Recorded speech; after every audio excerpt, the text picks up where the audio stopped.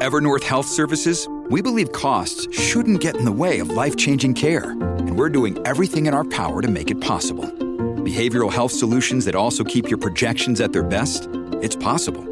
Pharmacy benefits that benefit your bottom line? It's possible. Complex specialty care that cares about your ROI? It's possible. Because we're already doing it. All while saving businesses billions. That's Wonder made possible. Learn more at evernorth.com/wonder.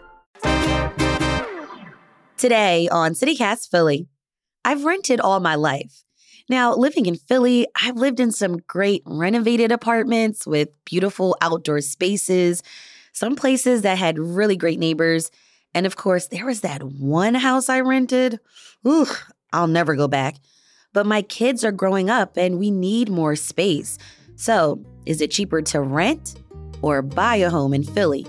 It's Monday, June 5th. I'm Trenae Nuri, and here's what Philly's talking about.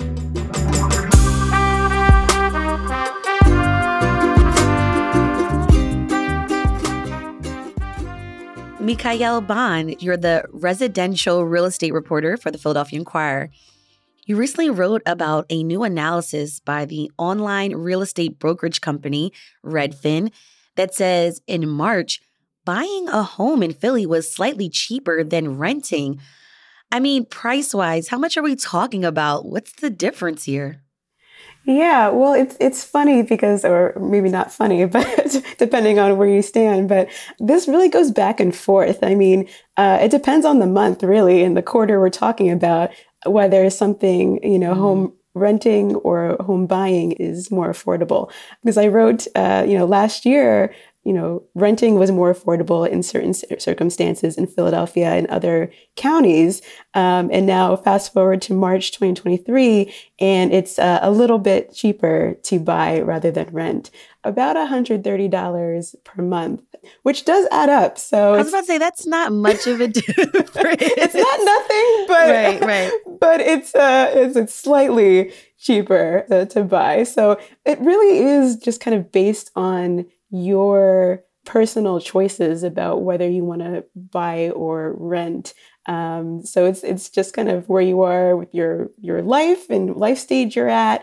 If you're moving around a lot or you're staying put, just a lot of factors go into it. But one of them that people think about is, affordability. And so this is one small piece of people's kind of calculus when they're trying to figure out whether they should buy or rent.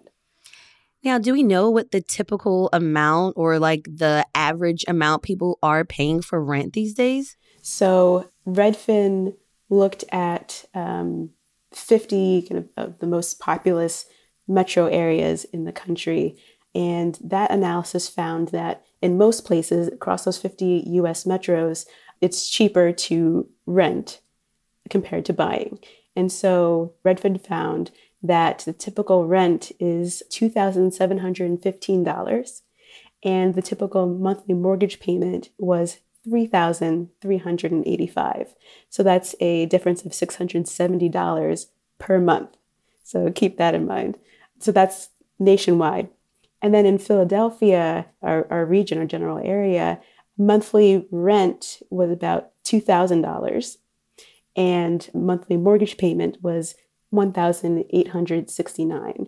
So it's flipped in terms of whether it's cheaper to buy or rent nationwide.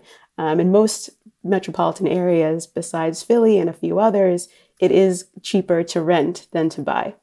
Okay, so if a mortgage is slightly cheaper, if I'm a first-time home buyer, is it really easier for me to actually buy a home in Philly?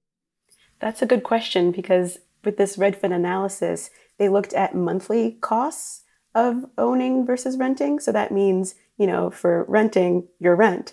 For home owning, it means your mortgage payment. And they included insurance in that and interest rates. And so that's a very basic way to look at housing costs, because we all know it's not just, as a homeowner, it's not just your monthly costs that you need to worry about. You have to worry about upkeep, maintenance, and just kind of the things that come up. If your water heater dies, your AC dies, something like that. And taxes too, right? Right. And taxes and things like that. So this is a very kind of basic level comparison here with this one analysis, but so much more goes into the calculation of whether to buy or rent than just your monthly costs of paying your mortgage.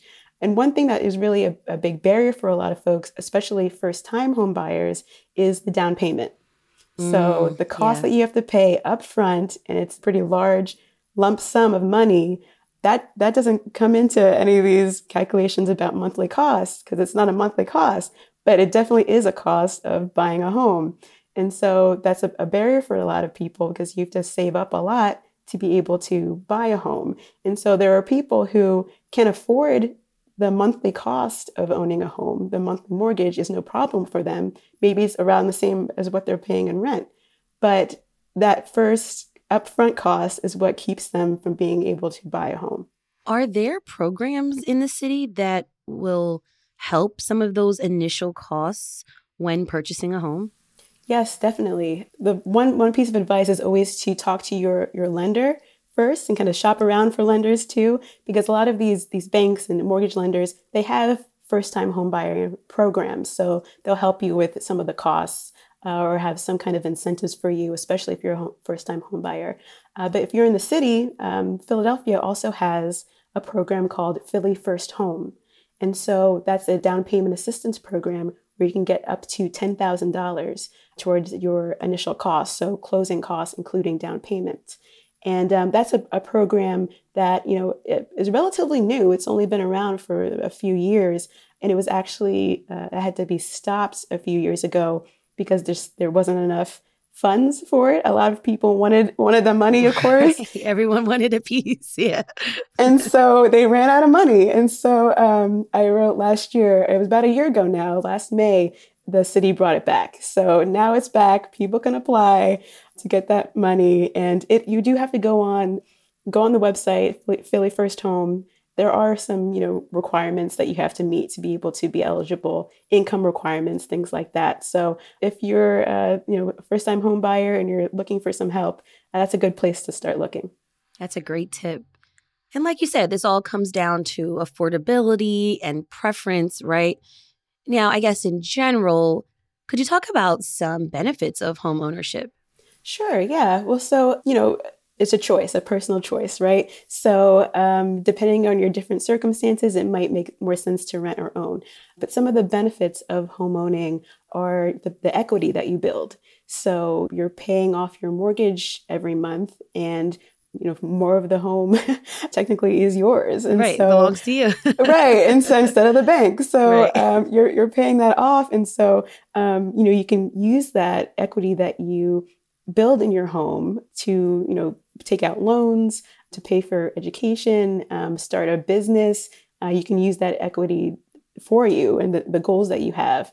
And then when you eventually sell your home, appreciation being what it is, you will most likely have a profit when you sell your property. And so you can use that to buy, another home or do whatever you want with that. And so that's something that, gives a leg up to folks who already have a home that they're selling to buy another one, and why they have a leg up over first-time home buyers, because first-time home buyers, they don't have that property to use to kind of move up to a different, bigger property that they might want. So if that's kind of another issue of there's a lack of starter homes for people kind of to start on that ladder of building equity in home ownership. So, the lower priced homes that people need to start out with, there's fewer of those.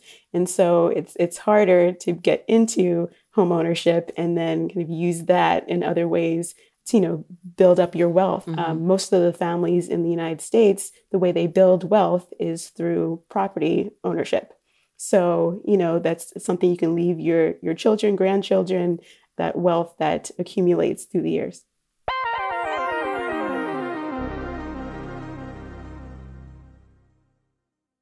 So, Mikhail, I was driving around North Philly. So we're talking around Spring Garden to Girard Avenue. So like Northern Liberties Temple area. And I noticed that there are so many apartment complexes popping up. What are the pros and cons of renting a space in the city? Yeah, as you said, there's a lot of apartments coming up in the city, and it's easy to look at them and say, who is buying or who is renting all these, right? I say that too. I'm like, oh, it's fine. And it's cool though, because I do see, some little green spaces available for folks. Sometimes I see those gyms if I'm like peeking through the windows. Well, I'm not crazy, but I see the gyms that they're building for this particular complex. So yeah, I was just wondering, like, what are the pros and cons of renting? Yeah, no, it's a good question. And it goes back to that issue of kind of personal choice. And so what do you want out of your home? So someone who, for example, doesn't know if they're going to stay where they're at for a while, they may not want to buy because, they might move in a year and it just wouldn't make sense to buy and then turn around and sell a year later because they wouldn't have that price appreciation that they'd want. And they might even lose money if they hold on to their properties for that short a time. So if you're someone who doesn't know where you want to end up, if you're moving a lot for work or for job, different opportunities, renting could be a good choice for you because you have that flexibility. After that year's up, your lease, you're free to go elsewhere if you want to. Right. So, but they do raise the rent sometimes. Right. We're going to go into some of the cons, but as a pro, you're able to move around. And if, your rent does go up in one place, you could look elsewhere and see if another spot is more affordable. So that's one pro is, if you're a more migratory person, if you're not going to stay in one place for a while, you look into renting as an option. And you just mentioned kind of the amenities. A few years ago, one of my colleagues I don't think she coined it, but there's the idea of amenity wars. And so these apartment complexes, they're trying to attract renters, and there's so many options for renters now that, how do you attract renters? And one of the ways that these properties are trying to do that is by offering all these amenities. So, a pool, a fitness center, roof decks, dog parks, greenhouses, things like that. All these things. They let you know, like the coffee shops and grocery stores nearby, and right, exactly, and what schools are nearby, parks are nearby, those kinds of things. So not just the property's amenities, but the neighborhood's amenities. So yeah, the apartments are really trying to attract people that way. Because like you mentioned, there's just so many apartments that are available. And so that's one way. But so that's a pro for renters, though, if you want to have those amenities and you don't want to, pay to have your own pool or do the upkeep for that or, a gym membership or things like that. So those are some pros for renters. Now, you also recently wrote that Philly has a reputation as an affordable place to buy a home. What is it about our city that makes that possible?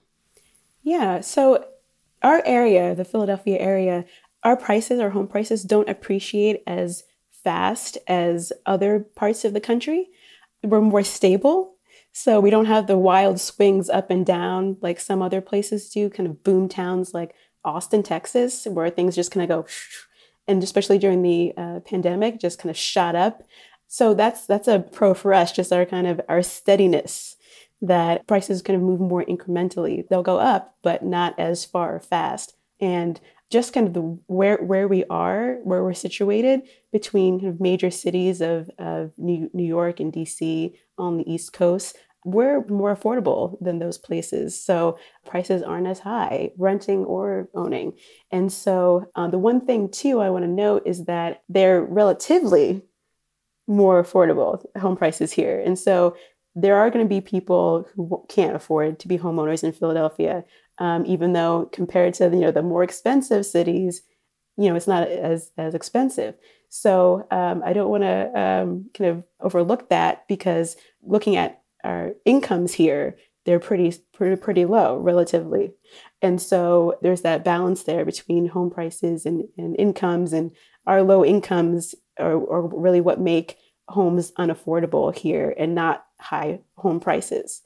There's the other aspect of kind of what is affordable, what's affordability. Right. And so the kind of federal definition is if you spend less than 30% of your income on housing, then that's an affordable home. Wow. And, right. And so it's one of those things where, okay, I just don't want to really put my whole paycheck in my rent or my mortgage. Like, yeah. And so it's one of those things, and it's been talked about whether we need to kind of rethink that percentage or kind of yes. a lot of people pay more than that. So I'm putting in my request. We need to change this. So looking ahead, like, what are the projections looking like? What could change in the next year? Well, one thing that has been changing, and we'll keep an eye on it, are mortgage interest rates. So just in the past 2 weeks, the average mortgage rate for a 30-year fixed mortgage, which is the most popular type of mortgage, it's shot up and it's creeping towards 7%. It's 6.79% now. So that interest rate has been climbing up recently. It was really low, a couple years ago in the kind of throes of the pandemic, and then it's just been creeping up since then. But watching to see what mortgage interest rates do is going to be big in the coming year because, it really can depend. Mortgage interest rates and what they are can really decide whether someone can afford a home or not and how much home they can afford. So someone who might have been able to afford a $200,000 house at a 3.5% interest rate, that same house at a 6.5% interest rate is unaffordable. So they have to kind of lower their price range, what they're looking at. So looking at that, and we've been told for a while now that a recession's coming. So what happens with people's jobs and inflation and just the cost of everything going up, and that leaves less money for things like, paying a rent or mortgage. So those are some of the things that just kind of keeping an eye on in the next year to see how they have big effects on the housing market. So if those mortgage interest rates go down, then more people will be able to afford homes. So we'll have to see. Residential real estate reporter for the Philadelphia Inquirer, thank you so much for breaking this all down for us on CityCast Philly. Thank you. We'll have a link to Mikhail's full story and Philly's first home program in our show notes. And here's what else Philly's talking about. We've been seeing a lot of junkyard fires in the city lately. Philly saw 2 scrap yards burn last week alone, and many people say they have seen smoke and smelt burning trash and tires. Billy Penn made a list of junkyard fires that have happened in the city over the past 12 months. You can check that out in the Hey Philly newsletter. And Wildcats Revenge, the newest roller coaster at Hershey Park, is now open. According to 6ABC, this is the first ever hybrid roller coaster at the park. So what this means is that it has a steel track with a wooden frame. It also comes with a 140-foot hill, a plunge into an 82-degree drop, and speeds up to 62 miles per hour. The name Wildcats Revenge pays honor to Hershey Park's first roller coaster, which was called the Wildcat, which was purchased back in 1923. And with more summer fun just around the corner, you'll hear our CityCast Philly Summer Entertainment Guide later this week.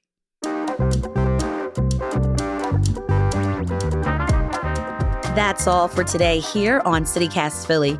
If you enjoyed this episode, please share with someone you know who is deciding on if they should rent or buy in the city. Rate the show, leave us a review, and hit that subscribe button. Be sure to sign up for our morning newsletter too. It's called Hey Philly. We'll be back tomorrow morning with more news from around the city. Bye.